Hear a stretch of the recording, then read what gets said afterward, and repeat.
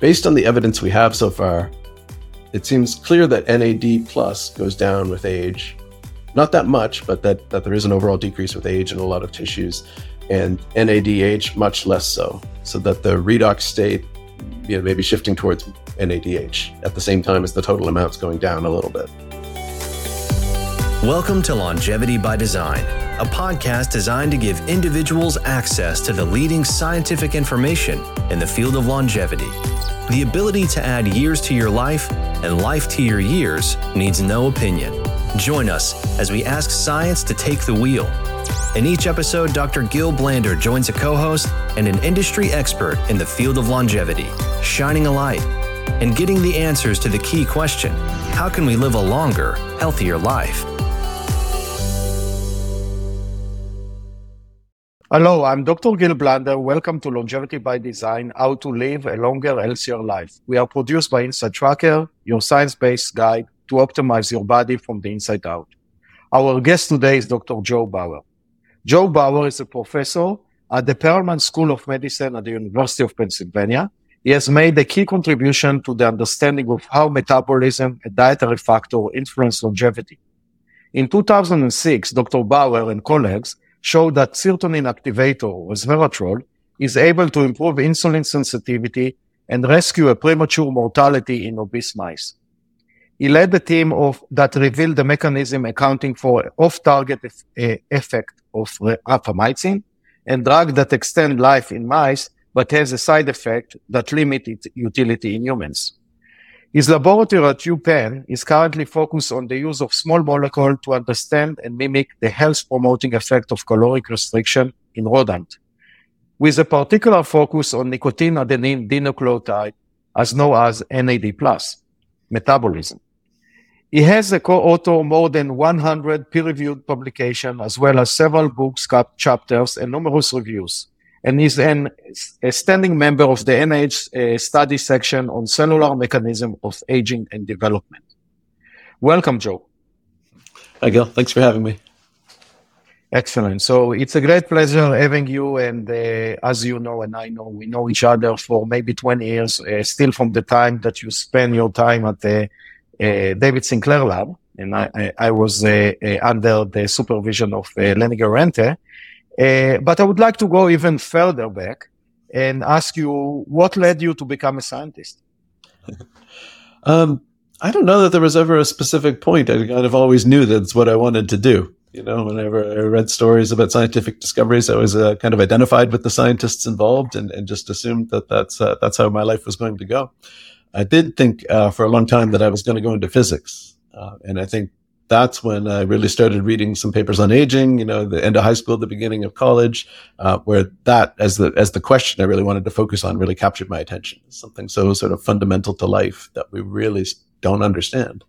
And so that's what kind of eventually tore me away from the physics path and onto biology. But as far as science, I think that was always going to happen.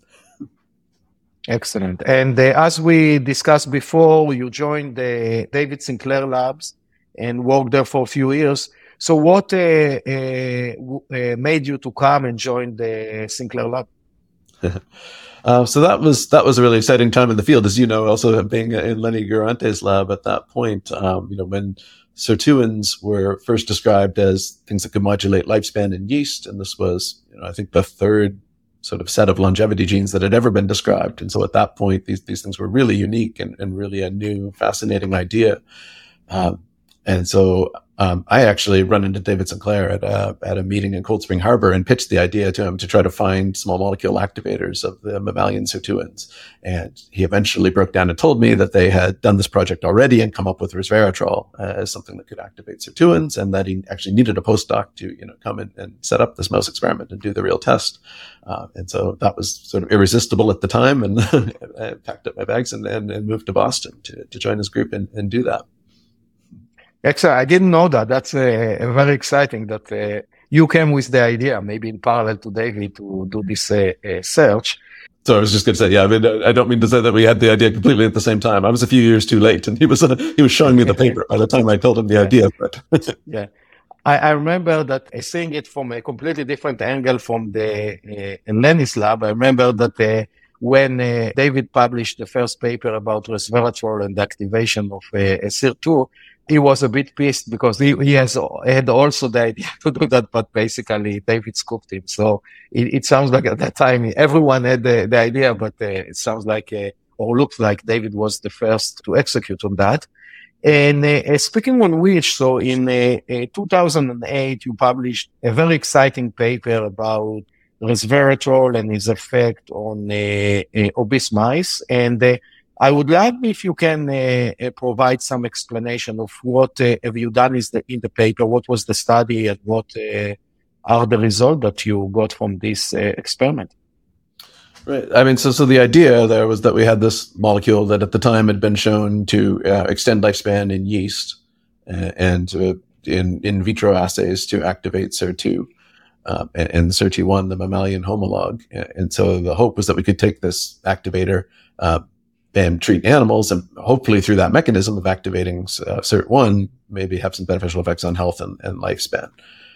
And I should just point out to anyone listening, right, that this field obviously has gone through a lot of controversy since then. There's been questions about the design of that assay or whether there's a fluorescent group used in the original assay to identify these things as SIR2 activators that was required for the assay to work, which it shouldn't have been. It was supposed to be just part of the assay. And so sort of mysteriously, there's potentially an artifactual activation of sirtuins that led to this whole beginning. And that's gone back and forth with different papers arguing that there's properties of the substrate that mimic that fluorescent molecule and that it doesn't activate sirtuins.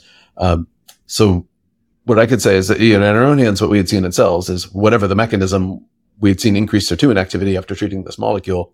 And what we set out to do was test whether the molecule itself had any beneficial effects on health or longevity. And so what we ended up doing was a couple of different treatment groups, just mice under standard housing conditions, plus and minus resveratrol. We made them obese on a high-fat diet, which would shorten their lifespan and make them less healthy, and treated those animals as well. And we did every other day feeding as a form of calorie restriction, and to ask if that would be additive with resveratrol treatment. And so what we ended up finding was that the mice that were obese in the control group had a shortened lifespan, and resveratrol completely prevented that. And so essentially the chow-fed mice with or without resveratrol and the obese mice fed resveratrol had overlapping survival curves. But the obese mice that didn't get resveratrol had a shortened lifespan as a result. And so it seemed to really negate a lot of the negative effects of the high-fat diet. And that was true in more detail. If we went in and looked at gene expression profiles, there was a really prominent fatty liver effect from the high-fat diet that was completely cured by the resveratrol treatment. And so that kind of became the major outcome of that study that we and others focused on, was this sort of rescuing of the detrimental effects of obesity. And now, 15 years later, and a lot of different papers, as you said, that resveratrol is activator of SIRT1, is not. How do you see resveratrol as a supplementation, and what the current science is saying about that? Well, I think, there's still always going to be these two separate questions of it. Does it have any beneficial effect? And if so, why? And so I think there's still work going on, back and forth a little bit about the particular mechanism, whether it's really binding to SIRT1, and that's really the driver of some of the effects. But I think in terms of the clinical trials, it's been clear for the diabetes indication in humans that it's not a cure the way it seems to be in the mice. There is a net benefit overall, but it's not comparable to something like metformin. And so there's probably not much utility in that particular space. At the same time, resveratrol and a lot of other polyphenols have been shown to improve blood flow and endothelial function. And I think there is potentially something to that. There's also been some trials in Alzheimer's disease where it is showing some indications of affecting A beta accumulation. And so I would not in any sense be ready to say that it is not useful for something. But certainly there hasn't been a straight line from the mouse studies we were involved in to getting similar benefits in humans. Okay, so I'll try to simplify to our listeners. So what you're saying, there might be a value in resveratrol, but it's not yet clear what and how important it is as a supplement. Is it fair to say that? Yeah. And I would say the cases where it does show some promise right now in clinical trials, in many cases, that there may be in many cases effects that are more general to polyphenols, this whole class of chemicals that resveratrol belongs to. And it's not the most common one among those, in many of the foods that we would eat, for instance, that would have some of these beneficial molecules. So maybe another recommendation, you don't need to try to find the purer and the most expensive resveratrol. You can buy a simple, cheaper polyphenol, and you might receive the same value as a pure resveratrol. That's fair to say? I think with respect to blood flow and endothelial function, where there's the best evidence, I think that is true. Yeah. Okay, excellent. So now I want to shift gear and focus on your current research, and I think that is something that is very interesting, and I would say also a bit confusing, let's say, chapter or focus of aging research, and that's the NAD and NAD analogs and NAD metabolism. So I would like to start from the beginning and a deep dive into that, because I hear a lot of questions about that, and I think that I have to say that I read your recent review as a preparation for this interview, and it's fascinating how much information we have, but also how much information we don't have yet. So I would love to work together with you and try to explain to our users as best as we can how the science is standing today, and what, based on that, maybe each of the listener can take his own or her own direction of whether they should use it and what they should use and so on. So I would like to start with NAD, an explanation about what is NAD and why it's so important for metabolism. Mm-hmm. Yeah, so NAD is a metabolic cofactor, and it's involved in the sort of the nuts and bolts of metabolism, right? When we take in carbohydrates or fats, and trying to turn those into usable energy, they go through a series of biochemical transformations, and many of those steps depend on having NAD there to accept high energy electrons and then donate them back in other reactions, or to donate them directly to the electron transport chain in the mitochondria, which is what gives that organelle the energy it needs to generate usable ATP. And so without NAD present, you actually can't have any sustainable path to generating ATP, and cells can't survive, any cell at all. And we know humans can't survive even with a severe nutritional deficiency. When you still have a substantial amount of NAD in your body, you get a fatal disease called pellagra, which ends up causing neurological symptoms and skin symptoms, and eventually ends up being fatal. And how NAD is converted to NADP+. And also, maybe as a follow-up question, if you can explain what is ATP and why is it important? Sure. Well, so ATP is adenosine triphosphate, right? And this is sort of the energy currency of cells. Most of the things that are taking place in our body that require energy do it by cleaving ATP as a coupled reaction. And so whatever energetically unfavorable process you want to happen is done in a way that catalytically uses a molecule of ATP and uses the energy from breaking that molecule to fuel the event you're trying to trigger. So it just can be thought of as really as the energy currency of the cell.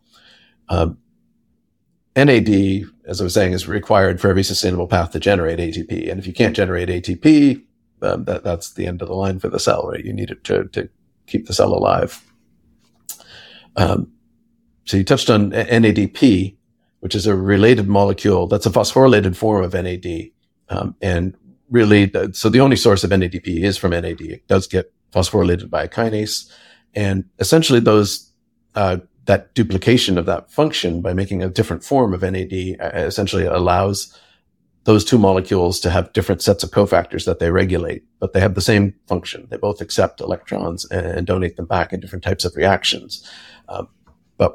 So the NAD is actually NAD plus is the way it's usually written, because there's a positive charge delocalized on the nicotinamide ring. And when it accepts those high energy electrons, it gets reduced to NADH. And so there's this property of the cell, or the state of a given compartment within the cell. There's the ratio of NAD to NADH. And that helps push different reactions backward or forward.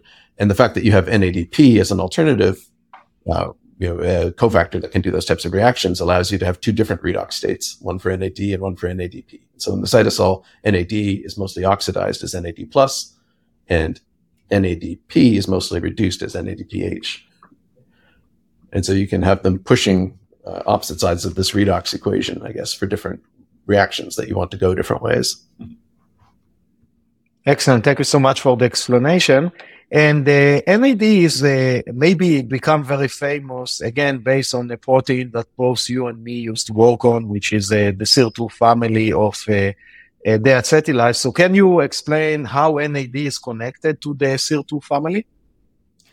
Yeah, so two and the related molecules were found to be deacylases. So they remove acyl chains, the smallest and most common one being an acetyl group, from proteins. And this was a big discovery by Shin and Mai that unlike other proteins that catalyze that activity that can remove acetyl groups, sirtuins specifically require NAD as a cofactor. And the acetyl group ends up attached to the ADP ribose part of NAD. And that is generally a theme for a lot of the things that NAD does other than the electron accepting and donating. For the enzymes that use it for other purposes, it's kicking off that nicotinamide moiety, and the remaining part ends up being able to accept other molecules or be attached to things very easily. The nicotinamide's a good leaving group to leave a space for something else to attach there to that backbone.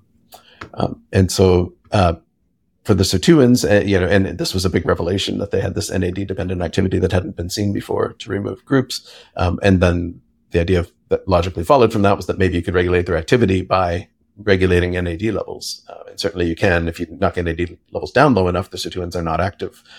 It's a more complicated question how far you can push their activity by increasing NAD beyond normal. And that gets into a lot of the reason why there's so much confusion in this field is that NAD is compartmentalized in different places. Some of it's protein bound, some of it's not. It's got this inherent redox state that's hard to measure. And so just knowing, for instance, the KM of a protein for NAD doesn't give you enough information often to predict whether or not it's going to be sensitive to small changes in NAD levels. It really, you have to take a very deep dive in there just to understand how much we don't know about sort of predicting which proteins are going to be responsive. Yeah. And a side note about, you mentioned that Shinimai discovered the NAD dependency of serotonin. And actually, when I joined the lab, Shin already left, but I got his seat in the lab. And I remember the big mass spectrometry that he had there that basically he used to discover it. And it was a really exciting time at the Garrett lab following this discovery, which was a real revolution.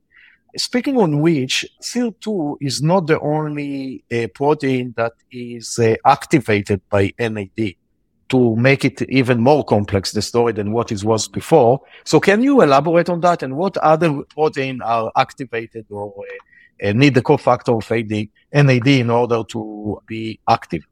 Right. So just take a step back too, because I kind of jumped into the sideways thing. First of all, the most fundamental role of NAD is the one I was describing, sort of accepting and donating electrons. And there's about 500 reactions in the cell that require it for that purpose. And that regenerates it. It goes to NADH and then it goes back to NAD and you don't really destroy it.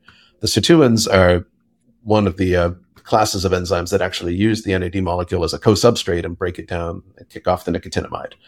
So other enzymes that do that include PARPs, which were actually discovered to do that first, poly-ADP ribosyl transferases. These enzymes will kick off the nicotinamide and stick the rest of the NAD molecule onto a protein as a modification. And in the case of some of them are just mono-ADP ribosyl transferases, but the name comes from the poly-ADP ribosyl transferases that will keep then stacking units onto that and signal for things like apoptosis or DNA repair. There are classes of enzymes that generate cyclic ADP ribose, so they actually don't make the molecule connect to itself where the nicotinamide used to be. And that's important in calcium signaling.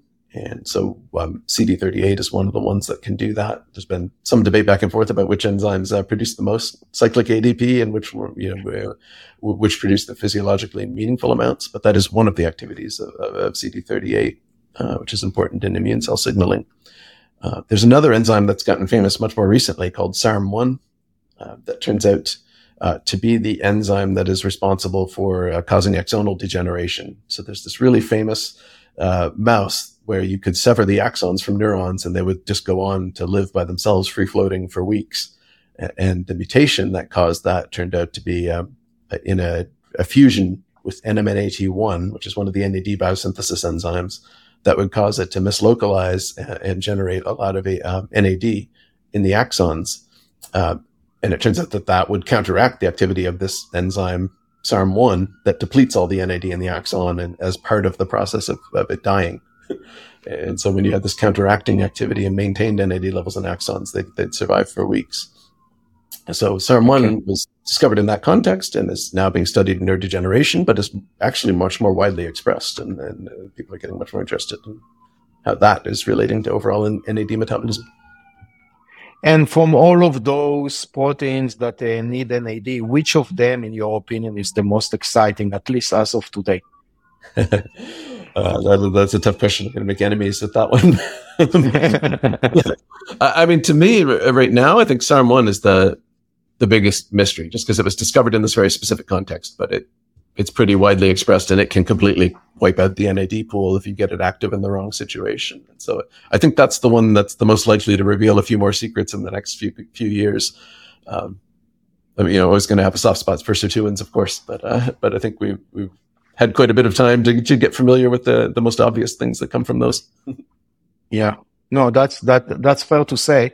And you mentioned at the introduction to the NAD that there is a disease that's called pellagra, that basically some people with deficiency of vitamin B3 that basically have deficiency because of that of NAD+. What is the prevalence of this disease? So now it's really only found in developing nations where there's issues with diet and access to medical treatment in the first place. In the U.S., it was endemic in the southern U.S. up till about 1925. A guy named Joseph Goldberger proved that it was not an infectious disease, which had been debated, that it really was a nutritional deficiency and that he could prevent it by just providing a better quality diet to people, some meats and milk in particular. And after that, he went on. There was a canine disease that was pretty similar called black tongue disease that was also the result of NAD deficiency in that species. And so there were a couple of groups studying this and eventually came up with the idea that nicotinamide and nicotinic acid could cure it, and that there really was some sort of redox defect in this condition, and that those were the sources of NAD, and kind of put the whole story together in the right around 1940. So today nobody should run following your interview and buy vitamin B3, because we should be okay with that and nobody need to worry. That's fair to say? Yeah, you have to put a pretty extreme effort into creating a niacin deficiency that's severe enough to cause that kind of disease today with access to the food we have. The diet that is able to do it is pretty much purely corn. Very low calories in total and a lot of corn. So you have to actually treat corn with lye, which is what Native Americans had done to release some of the vitamins in order to get enough NAD precursors to be okay. And a lot of the people moving around in the U.S. were eating corn closer to raw and not able to extract enough vitamin from it. But you have to work pretty hard to find a diet that doesn't give you enough. Got it. That's good to know. And as we age, do we have more NAD or NADH? So NADH measurements are very challenging, and there's always some debate about them, whether the redox state is being altered by the extraction method, or just whether we even can pick it up well enough, because it's at a much lower concentration than NAD. So based on the evidence we have so far, it seems clear that NAD plus goes down with age, not that much, but that there is an overall decrease with age in a lot of tissues, and NADH much less so. So that the redox state, may be shifting towards NADH at the same time as the total amount's going down a little bit. And why do you think that it's a decline with age? And is it, you mentioned that it's a bit and it might be tissue specific. So what kind of tissue you see the strongest decline, and what kind of tissue you don't see a decline? We see it pretty clearly in adipose tissues, in the gut, in the intestines. We see it in liver, and in muscles in the heart, pretty reproducibly. So in adipose tissue, we get something like a 50% decline, which is the most dramatic. There's always this caveat that brown adipocytes, which are the thermogenic ones that generate heat and have more mitochondria, have a lot more NAD in them. And so some of our adipose depots have a few brown adipocytes in there when we're young and get more white as we age. And so there's a concern there that it's partly the composition of the tissue that could be changing with the adipose and not purely the amount of NAD in the same type of cell. I think that's a little bit less of a concern with the muscle and the liver and the intestines. So I do feel pretty confident this is happening. But I think there is always that one caveat when you show the more dramatic effect in the adipose. Yeah, and do you believe that you said that in the adipocyte it's going down by 50%, but other it's less? So do you think that it's physiologically significant, this decline, or not? No, I think that's a huge question in the field right now, and I mean, I would have believed that. I think, without having done any experiments, that it's so important in so many reactions. There could be some limiting things where even a 20 or 30% decline would be felt. In my own hands and in the lab, at least the experiments we've done in the heart and the skeletal muscle have suggested that you can knock down NAD levels to 30% of normal and still be relatively unimpaired in terms of function. And so it really raises this question of like, does the amount that we see of a decrease with aging really matter? And I think the most straightforward answer that I would hypothesize is that what we're seeing in aging is focal depletions. That if you were really able to go through the tissue in more detail, that you'd see there's some cells with almost no NAD that really are dysfunctional and other regions that are totally fine. That hasn't been easy to assess with the methods we've been using up till now. We're right on the cusp of being able to do that with imaging mass spectrometry. And so we're working out methods now, especially with Josh Rabinowitz's group at Princeton, to do that. And I think we should have a very clear answer to whether or not that hypothesis is true very soon. Yeah. And if we'll continue to hypothesize, if it's okay with you, is it the depletion, you will see it more in metabolic active tissues or in metabolic inactive tissue? What is your opinion or your hypothesis? I'm not sure I've thought about it exactly that way before, just because we see it in a mix. The skeletal muscles mostly, post-mitotic, and the heart's post-mitotic for the most part, where we're looking, and we do see declines there, but we also see it in the intestine, which is highly replicative. So I'm not sure we have evidence for a real strong bias right now. Okay, so it's still unknown, which is okay. As we know, as in science, there are a lot of questions that are not answered. So my next question is, it sounds like, or not sounds like, you have a lot of evidence, and I've seen it in the literature, that NAD is declining with the aging process. So now I'm sure that our listeners will ask, okay, what can I do about that? And I will start with, let's say, more natural intervention. So if I'm a Gil that would like now to increase my NAD level because I'm becoming older, what are natural ways for me to do it other than consuming supplement we'll discuss later? I mean, I think the things we know right now are calorie restriction and exercise. And I mean, I think exercise is the most obvious recommendation for anyone if you want to improve your health, right? I mean, across the board, that seems like the best thing we can do. And that in itself boosts NAD levels. And let's start with caloric restriction. So do you need to, or I don't know if this experiment have been done, but do you need to fast completely? Do you need to cut a certain amount of calories, or it's still not clear what is the exact amount of fasting or caloric restriction that you need to do in order to improve your NAD level? I would say it's not clear. So, this is still based on, I think, 3 different rodent studies. When we say that calorie restriction might be a way to do this. So it should be clear that it's not shown at all in humans at this point. In those studies, the calorie restriction was done with this sort of standard protocol of reducing calorie intake by 40% per day. And there's been a lot of debate about how to translate that to humans exactly. I think most of the human studies have gone with a more like 25% reduction in calorie intake compared to what was required from weight maintenance, partly under the argument that the mice we're comparing to are sedentary and obese for their species in many cases. And what about ketogenic diet? Can that also increase the NAD level?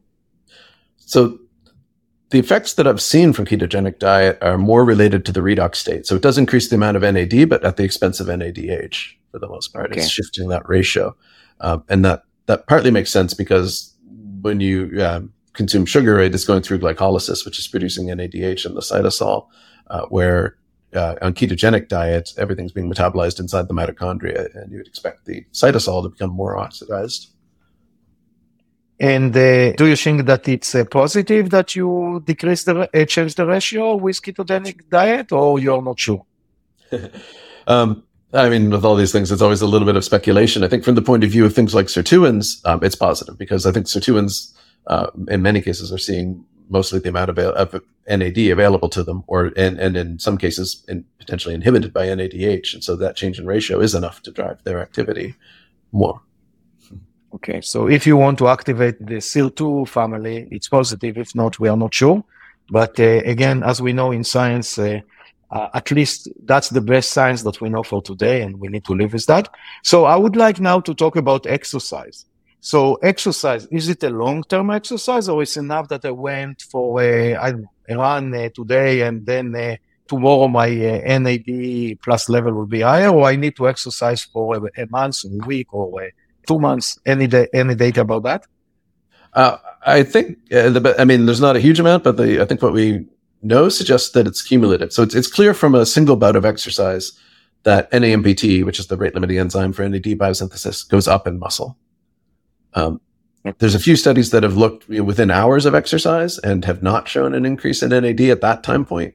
But I think the fact that the salvage pathway that makes the NAD is going up already suggests that, maybe 12 hours later, you probably would have some increase in NAD, whether or not it's measurable at that point. And then certainly looking at exercise-trained individuals over time, they have more NAD in their muscle than people who are sedentary. In fact, there was a human study published a couple of years ago now that showed that if you grouped older people into highly exercise-trained and sort of moderately healthy, and then sort of unhealthy people who had problems with mobility, there was a clear distinction in terms of NAD levels in their muscle. And the highly trained older people actually were not statistically significantly lower than young people in terms of muscle NAD levels. Okay. So it sounds like from what I'm hearing from you is that it's more like a long term than a short term, because in the very short term, we haven't seen the effect. And my follow-up question is, if maybe it's not known, is it a more like endurance or more like a strength exercise that improve the NAD level? I don't think that's been shown. So in the short studies where they did induce the transcriptional response that should upregulate NAD synthesis, it was intense exercise. It was cycling at sort of maximum power output for short bursts. But I'm not even sure which one I would categorize that as. I guess this is cycling more thought of as endurance typically, even though that was pretty intense. So I just don't think we have the data to distinguish. Okay, that's fair. As we know in science, you can always learn more. Now I would like to get, at the end, I want to get to the supplementation, and that's what everyone care about. But I'm also interested in the between. So maybe if we can, for a second, focus on the synthesis of the NAD and how NAD basically absorbed in the body, and how do we synthesize it, and do we need to absorb it from a food, or can we de novo synthesize it in the body? So we can de novo synthesize it from tryptophan, but we need to have enough food intake of either vitamin B3 or tryptophan to be able to make it. And so the pathway to synthesize it from tryptophan seems to be strangely unregulated. It seems like about 1/60th, as a rule of thumb, of the tryptophan that you take in gets converted to NAD, and it doesn't adjust very well to need. So if you take in enough tryptophan, you can actually avoid vitamin B3 completely and be okay, at least for short-term studies. Or you can take in vitamin B3 and not worry about tryptophan levels, other than for protein synthesis or other things like that. They can just substitute for each other. And you can cure pellagra with either one. Tryptophan's a little bit dangerous to supplement because it's also a precursor for neurotransmitters and inflammatory molecules. And so you may be getting a lot more than you bargained for if you take tryptophan trying to make NAD. Okay. And the synthesis of the NAD, can you describe it a bit? I know from my study that there is something called nicotinamide, that it's basically it used to be an inhibitor of SIR2, and there are an enzyme called NAPT. And can you describe it as simple as possible for our users? What are the processes that can make a precursor of NAD to NAD, and also how it's break down and so on? Right. So there's the three major forms. Right? The nicotinamide and nicotinic acid are collectively called vitamin B3. Nicotinamide goes through a two-step process starting with this enzyme we talked about before, NAMPT. Right? That converts it to nicotinamide mononucleotide, and that gets converted by one of the NMNAT isoforms to NAD.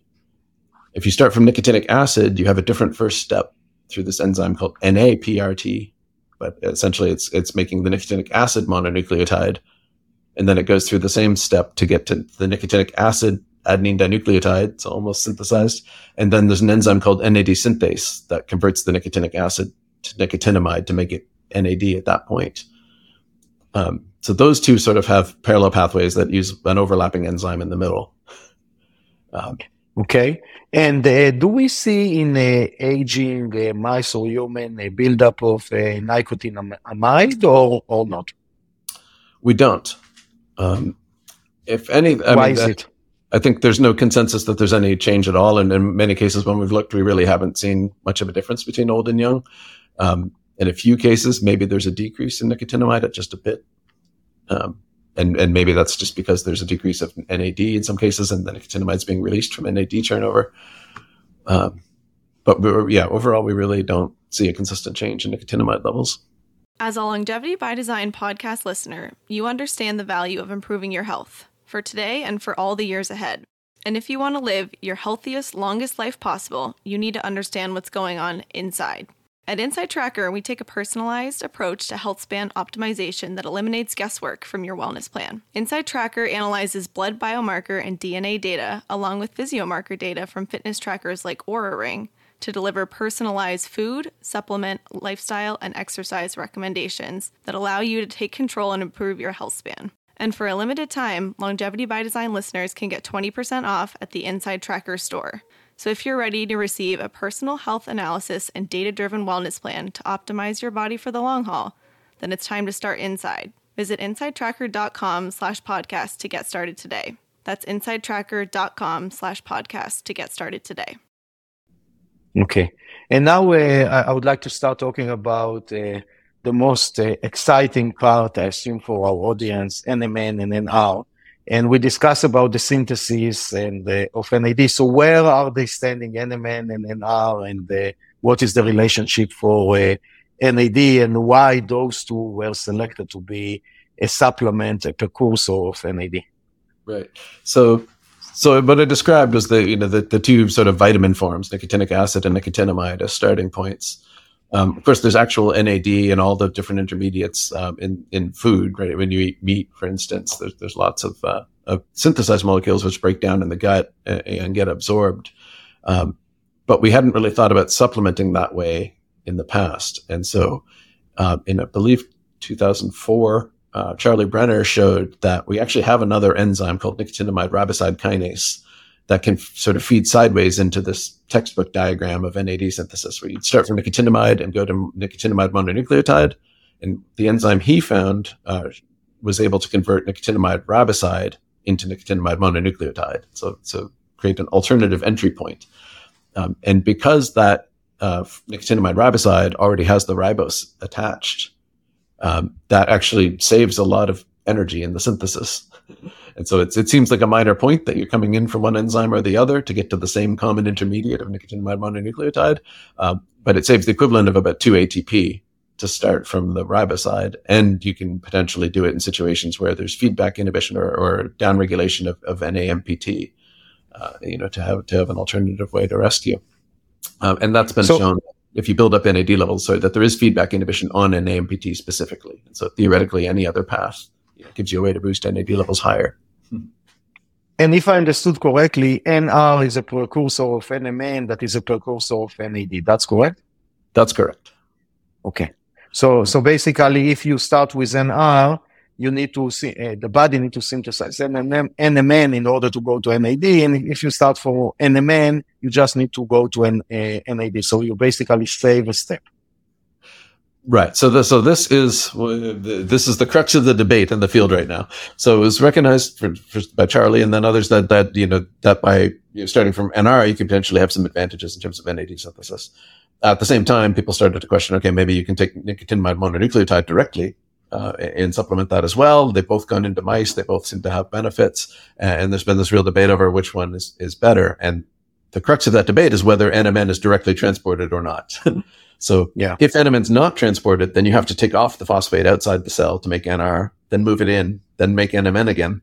So it's an extra step actually from NMN if it's not transported. But as you pointed out, it saves a step if it is transported. Yeah. So what you are saying, there is an hypothesis that NMN in the body is converted to NR and then going back to NMN and then going to NAD. So it might be that going with NMN might take you another step, but it might also save a step, and it's not clear yet. That's fair to say? Exactly. So I mean, just to say too, there's been some developments on the stories. So first of all, in cultured cells, the having to remove the phosphate from the NMN is correct for the ones that have been studied. So there have a couple of labs have teased this apart in cell culture models. And in those cases, definitely the NMN, and this includes my lab for some stuff we haven't published yet, but you absolutely have to go through this dephosphorylation step, take up the NR, and that's what makes the NAD. And so that, it seems like a vote in favor of that model. At the same time, Shin and Mai's lab has discovered this transporter SLC12A8 that they show in their hands can transport NMN, and that's not expressed in all cell types. It's highly expressed in the gut, and at least in some subpopulations of neurons have been the main things his lab's been studying. And so in those cases, he does see when he supplements NMN that there is a peak of NMN that gets into the plasma directly, which suggests it might be actually transported as an intact molecule that he doesn't see if it's NR that's supplemented. And so there's a sort of case both ways at this point. I think what's clear is that there are a lot of cell types and tissues where NMN is not transported. It's unclear whether in a different subset NMN is directly transported, or not. And Shin's experiment was done in tissue culture. It's not in an organism. That's correct? No, he's made a knockout mouse now. Okay, knockout. And shown that he sees less uptake through the gut with NMN when you're missing this transporter. Okay, got it. And if we're talking about absorption, so if you orally consume those supplements, they need to basically absorbed in the gut and go via the bloodstream and then somehow reach the target tissue. And I assume that there is also some influence, and I've seen some papers about that, of the gut microbiome. So can you elaborate a bit about that and the long way from the pill into the target tissue? What happened then? Right. So this is the other major complication that happens when you go in vivo compared to the cell culture experiments. Right. So we've done lots of work in cell culture, and these things go, in as advertised. You don't have to go through NAMPT to make NAD in cell culture from NR, right? It goes and it works perfectly well. In a mouse, we've done a lot of studies now with tracers, where we do see that the vast majority of the nicotinamide that gets to a tissue after you've given nicotinamide riboside orally, has been released from the ribose that it was originally attached to. So you're not getting the cell culture effect where the nicotinamide riboside is directly hitting that tissue. And in fact, we can show that if we do it intravenously instead, it does go straight to the tissue. We get intact nicotinamide still connected to the ribose, boosting the NAD pool. And so the amount that gets into tissues when you give nicotinamide riboside or mononucleotide orally in our hands, it's not zero. There is some small contribution, but it's a really small proportion of the administered dose. And instead, we saw in our initial paper, at least, that it was the nicotinamide getting there by itself, in many cases contributing to NAD, and then have gone on to show that actually that nicotinamide has gone through a stage where it was converted to nicotinic acid in many cases by the gut microbiome, and then was converted back in the liver to nicotinamide and then released, and then it went to the target tissue where we measured an NAD molecule. And so it's actually a pretty complicated set of metabolic reactions that's taking place by the time you end up with more NAD in your tissue from many of these supplements. Yeah, sounds like it's pretty complex. Mm-hmm. And I'm trying to summarize, and again, I'm trying to simplify it, so sorry about that, but I think that it's will be easier for our audience to understand because it's a very complex subject. And can you summarize as much as you can about orally supplemented or even injected of NAD analogs? What is the effect on the blood that we have seen? So level on the blood of NAD, but also level in target tissues, because I know that some target tissue it can get and some are not, and you alluded it by the experiments that Shiniman is doing. So can you try to elaborate a bit about that? And I'm just talking about levels right now. Yeah. So, I mean, so I can elaborate on blood for humans and tissues for animals. So, I mean, we see Variable effects on the tissues in animals, but we certainly see boosting. So in the liver, we'll see, maybe 5-fold increases if we give a big bolus of one of these precursors. In the kidney, almost that much as well. Where in other tissues, it's a much more muted effect. So in skeletal muscle, we might see a 30 or 40% increase. In the brain, a 30 or 40% increase. And in adipose, maybe 50% increase. So it does really depend on which tissue you're looking at, with the kidney and the liver being specifically extremely responsive, and the gut to some degree as well. In mice, the blood levels hardly ever move very much. We have a lot of trouble being able to show that blood NAD increases in mice, even though we've got the tissues, and the tissues are through the roof in some cases. In humans, there's almost no data looking at tissue levels of NAD. What we have is the blood levels. And in humans, it's clear that blood levels will about double if you're on one of the supplementation regimens for NR or NMN that's been used commonly. And how do you explain it that in human you can see a nice increase in the blood, and in mice you don't, but you see it in the target tissue? What is the scientific explanation for that? Yeah, we don't actually know how it's getting into those blood cells. I mean, part of this may be that a lot of the mouse studies are much more acute, right? In many cases, the human blood we're looking at is after 3 months of supplementation. And in the mice, we're looking at a day or a couple of days. And so it may just be that it takes a while to build up in the blood. And we don't know if those red blood cells, if it's actually hematopoiesis, like if you have to wait for the precursor cell to have built up a lot of NAD and then produce more erythrocytes that are then what we're measuring. And so maybe it just takes that long. But yeah, we don't really know exactly what's going on. Yeah. And in the mice, it was only orally administered or also injection into the bloodstream? We've done studies with injection into the bloodstream and looked at tissue levels, which do go much higher that way. Yeah. I don't know if we've ever measured, I can't recall ever measuring blood levels in a mouse from one of those experiments. Okay. We only sort of recently realized that we should maybe care about the blood levels in the mice because that's the only accessible tissue in humans in many cases. Otherwise, it seemed irrelevant in the mice because we can directly assess the target tissue. And I know that in human, at least, there are some clinics called longevity clinics that have some infusion of NAD precursor to the blood. What is your opinion about that? So I've struggled to find, I can say with confidence now, I think that there's absolutely no scientific evidence for anything with that procedure. There's just never been a controlled study done, as far as I can tell, of any kind. And so I just don't really know what to say for that at the moment. Okay. I can say that it seems like nobody has a clear articulation of what it's even for, to be honest. I've gone to a couple of those clinics and talked to people, and it's primarily the one I was at, it was being used mainly to treat addiction, right, rather than for longevity, even though it's become a little more fashionable now and people are taking it for sort of general health. But at that clinic, they were really arguing that it allowed you to get over addiction more easily if you were taking addictions. So if I will summarize it, it's cool, but there is no scientific evidence that it's doing anything. That's fair to say? Yeah. Okay. And I also seen that there are some instance that some studies use a topical NAD precursor. And what is the use of those topical implication of NAD plus analogs? So I think the major driver of people thinking about topical applications, I think, is that there was evidence for a while now that nicotinamide and nicotinic acid could protect against skin cancer. Particularly these keratinosis that form as a precursor lesion to skin cancers were pretty dramatically prevented in a couple of phase 2 and 3 clinical trials.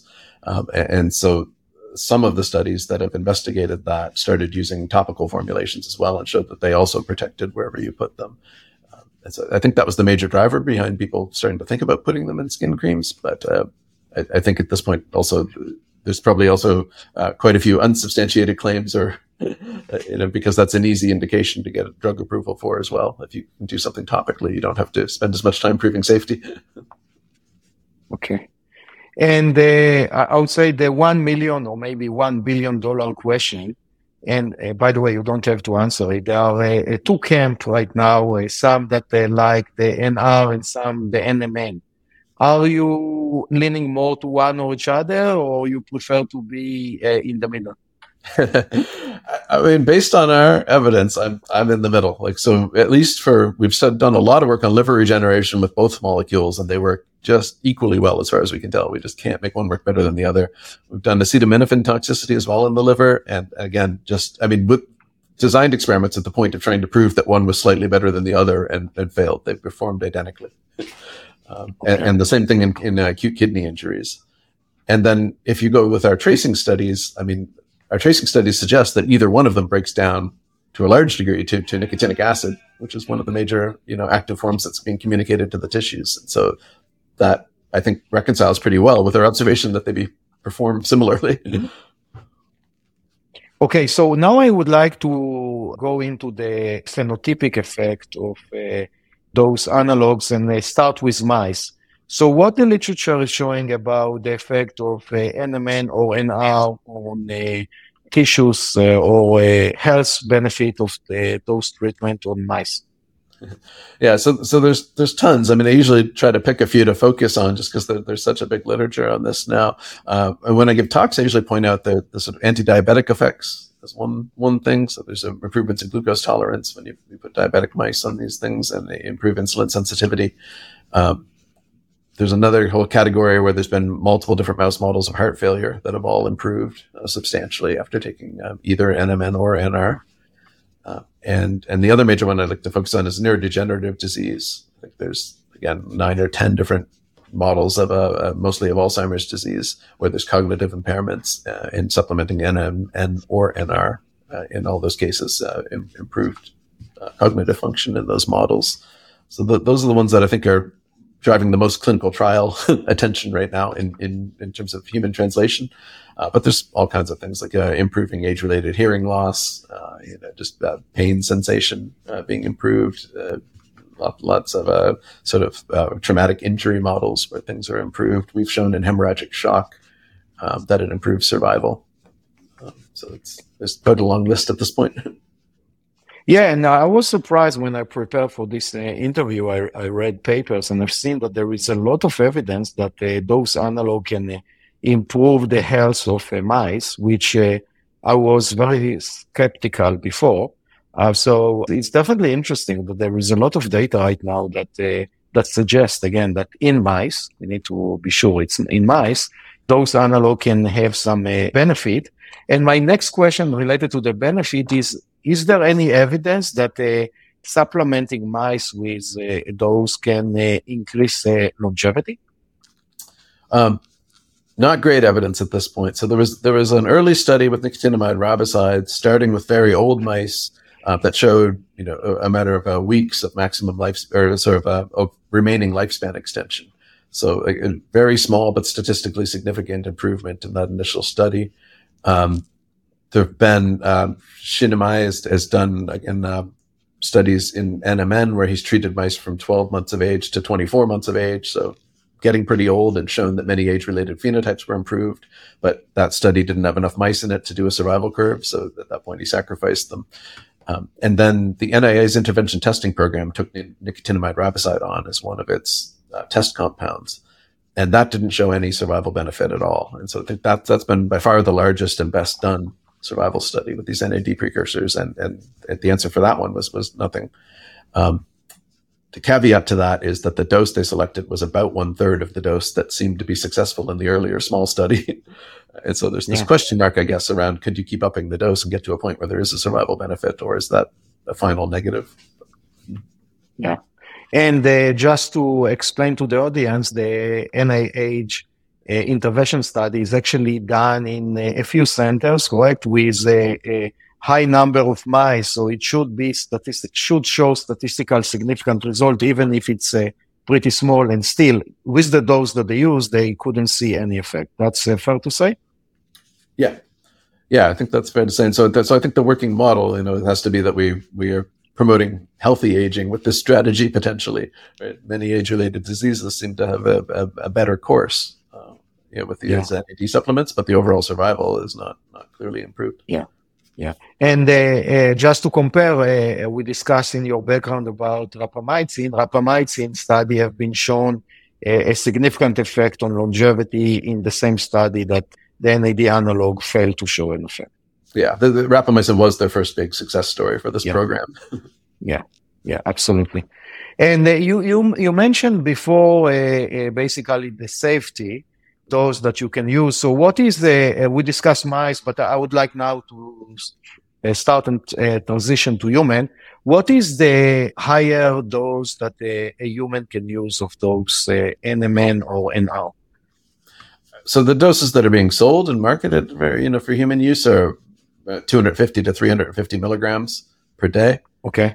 The human clinical trials have gone as high as 2 grams a day.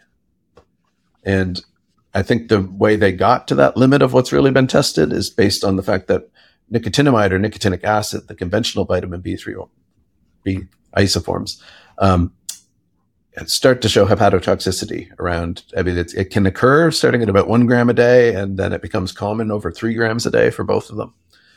And so I think that's been the fear in people's minds. If you go on a molar basis, those have a smaller molecular mass, and so the weight, the equivalent for nicotinamide riboside would be somewhere around 3 or 4 grams a day. If you're trying to match that 1 gram a day dose, that has risk for the other B3 isoforms. And so that's my impression, at least, is people have been afraid to get near that threshold. So what I'm hearing from you, that the dose that today the supplements are sold is not toxic. Most likely it won't be toxic. So it might be not beneficial, but most likely it won't be toxic for the user. Right. So I think there's always an issue with, you have to be careful with your language around safety, I think, right? Yeah. Whenever we're doing something new, nobody knows what the effects of 20 years of taking one of these supplements is going to be. I think as supplements go and as having this kind of intervention in your life goes, this is a pretty safe choice. The safety data look really good for the short-term studies that have been done for safety perspective. So for several months, even at a pretty high dose, much higher than you would normally buy over the counter for these supplements, there's been no indication that there's any toxicity. So I think it's got a big leg up on many of the other things you would find on the shelf at GNC in terms of the expectation of safety. But there's nobody can guarantee it when you're taking something that there's never been a study for 10 years with 10,000 people. Absolutely. I agree with you. And even with FDA approved drugs, after 5 or 10 years, suddenly you find some side effects. So everyone need to, especially with supplement, need to make the pros and cons for any supplement that is taking. Yeah, it might not be toxic for months, but it might be toxic after 5 or 10 years. And all of us, everyone that listening to this podcast would like to live better longer. So be careful about that for sure. And you mentioned about human studies so far that at least few of them show that when you consume those analog, you see an increase in the blood. My follow-up question is, what are the benefits of consuming those analog, at least from the studies that you have seen? So the anecdotal benefits are all over the place. People claim to have higher energy, to sleep better. No, I'm talking about peer-reviewed scientific benefits. I'm not talking about one person said that his nails grew to 5 meters. That one does come up, the nail growing, which I actually noticed that myself.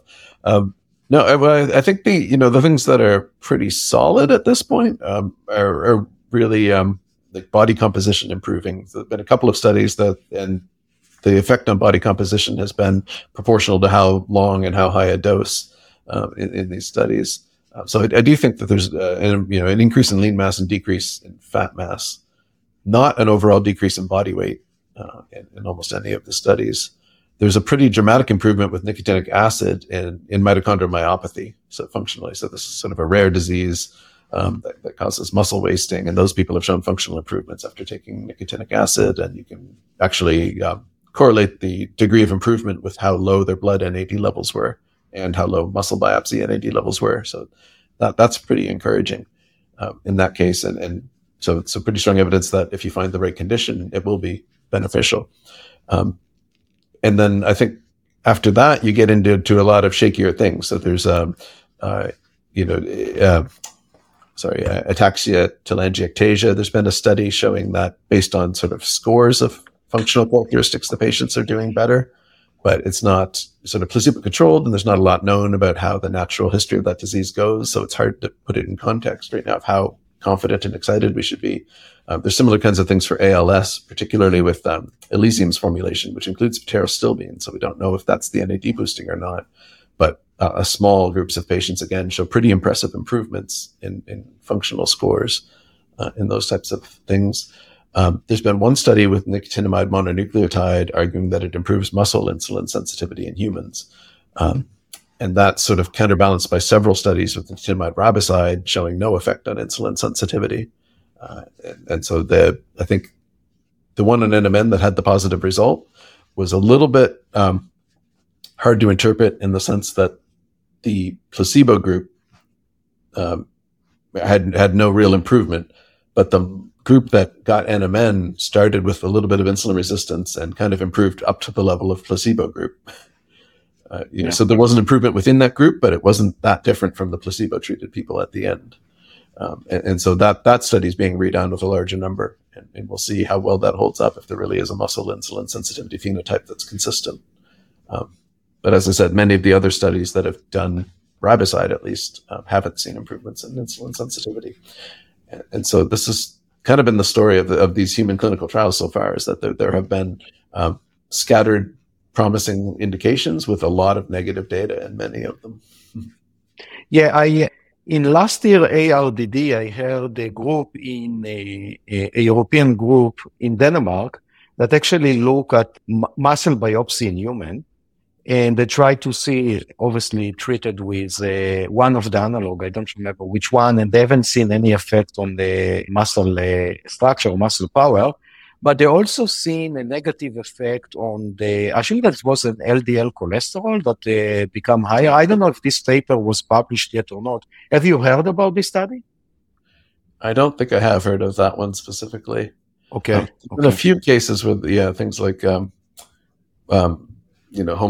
or LDL cholesterol have moved a little bit. I think in the Elysium study that did too, but it was unclear, again, because they have pterostilbene in their compound as well. It's unclear which component is responsible for that. But at least in the data I've seen, a lot of these things have not been super clear and consistent between studies, even if there was a statistically significant bump in one. Yeah. And I worry that a lot of it comes down to multiple comparisons as well, where, there's 50 parameters being measured and one of them hits a P of 0.05. So it ends up, being flagged in that study. But I'm not aware of too many things like that have been repeated multiple times independently. So in your opinion, why is the data so weak in human for the analogs and so strong in the mice? What is the reason for that? Yeah, I mean, that's a critical question for the field right now. I mean, so one possibility is the dose, right? There is this issue of, concern about potential toxicity that keeps people limiting the dose that they treat humans with, where in mice, we're doing 500 milligrams per kilogram in a lot of these studies, right? Which would be 40 grams in a human, way above what anyone's ever done.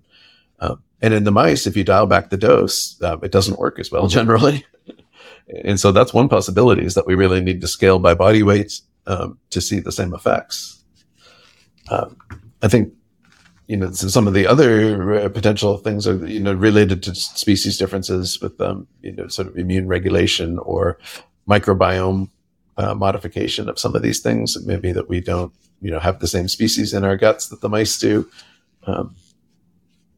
But yeah, I think it's something we've really got to deal with now. And I think the other thing that it illustrates is that we don't have great markers for a lot of what we're trying to look at. We don't know which tissue we're trying to increase the NAD in, or which cell type, and what that does to that tissue or cell type, and then how that mediates the beneficial effect that we see in the mice.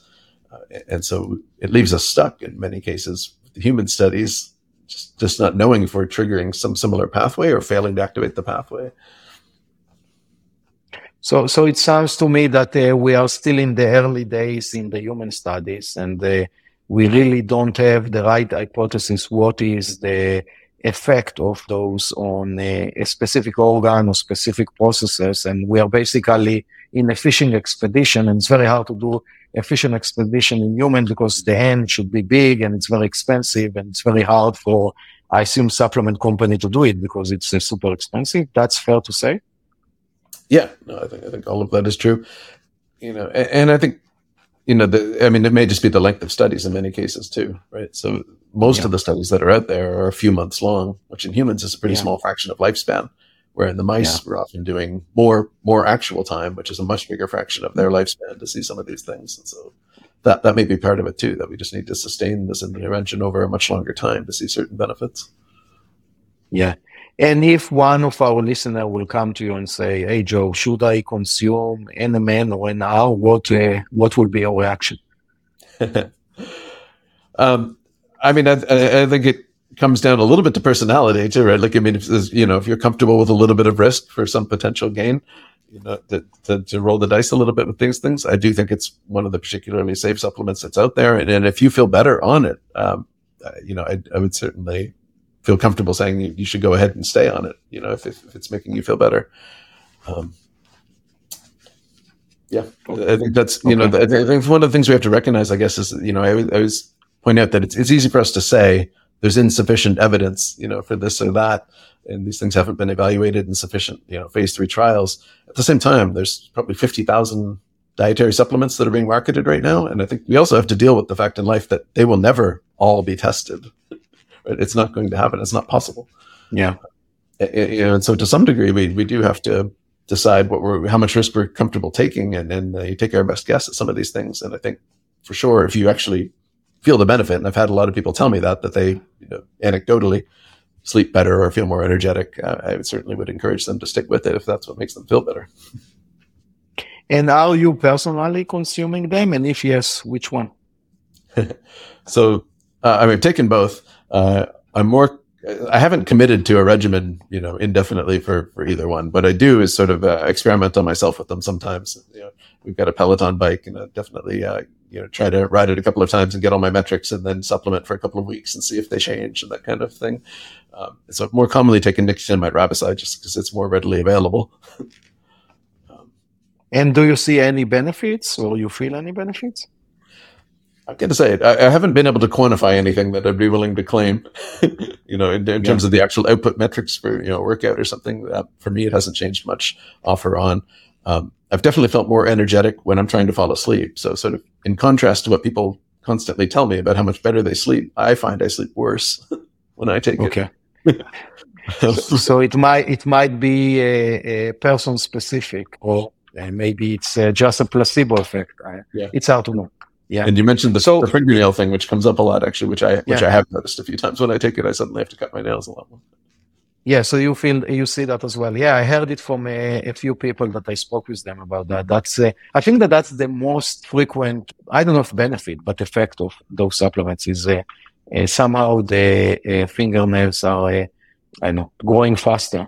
For sure, I'm hearing a lot about that. So, Joe, we always finish our interview with one tip that you, as an expert, as a scientist, would like to provide to our listener about health span. What would you recommend them to do if they can do only one modification of their life? What should they do? Well, quit smoking if they're smokers. And then I think I think the reality is you have to say exercise next, right? I mean, that is just the clearest thing. I think you have to do all the typical recommendations your mother would have told you about how to be healthy are the first things to do. Quit smoking, exercise, eat fruits and vegetables. Sort of after that, you can start to do these, more novel things.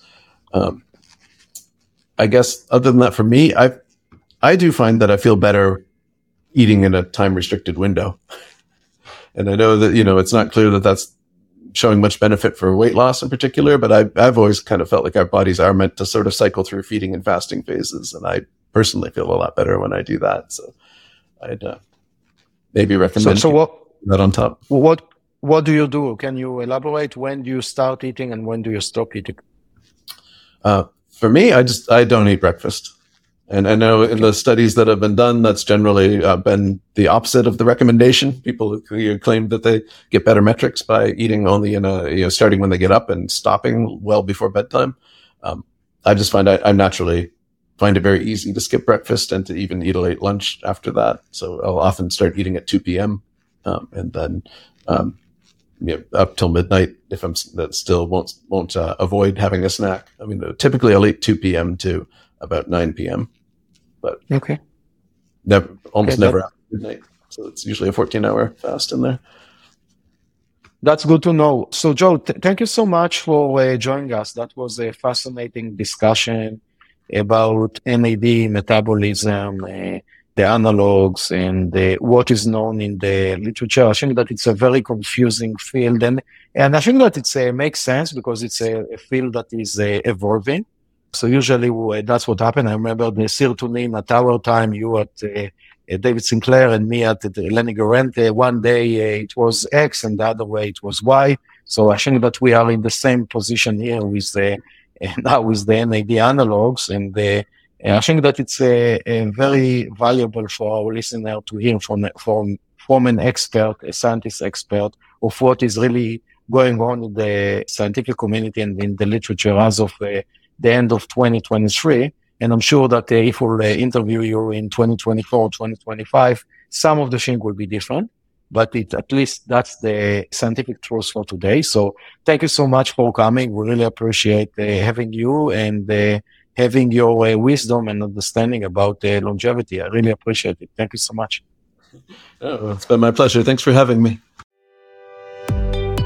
Thanks for listening to Longevity by Design. Please subscribe to this podcast on Apple, Spotify, or YouTube. Longevity by Design is powered by Inside Tracker, a personalized health optimization platform that helps people improve their lives by improving their bodies from the inside out using personalized, science-backed recommendations for nutrition, supplements, and lifestyle changes. To learn more, visit insidetracker.com/podcast.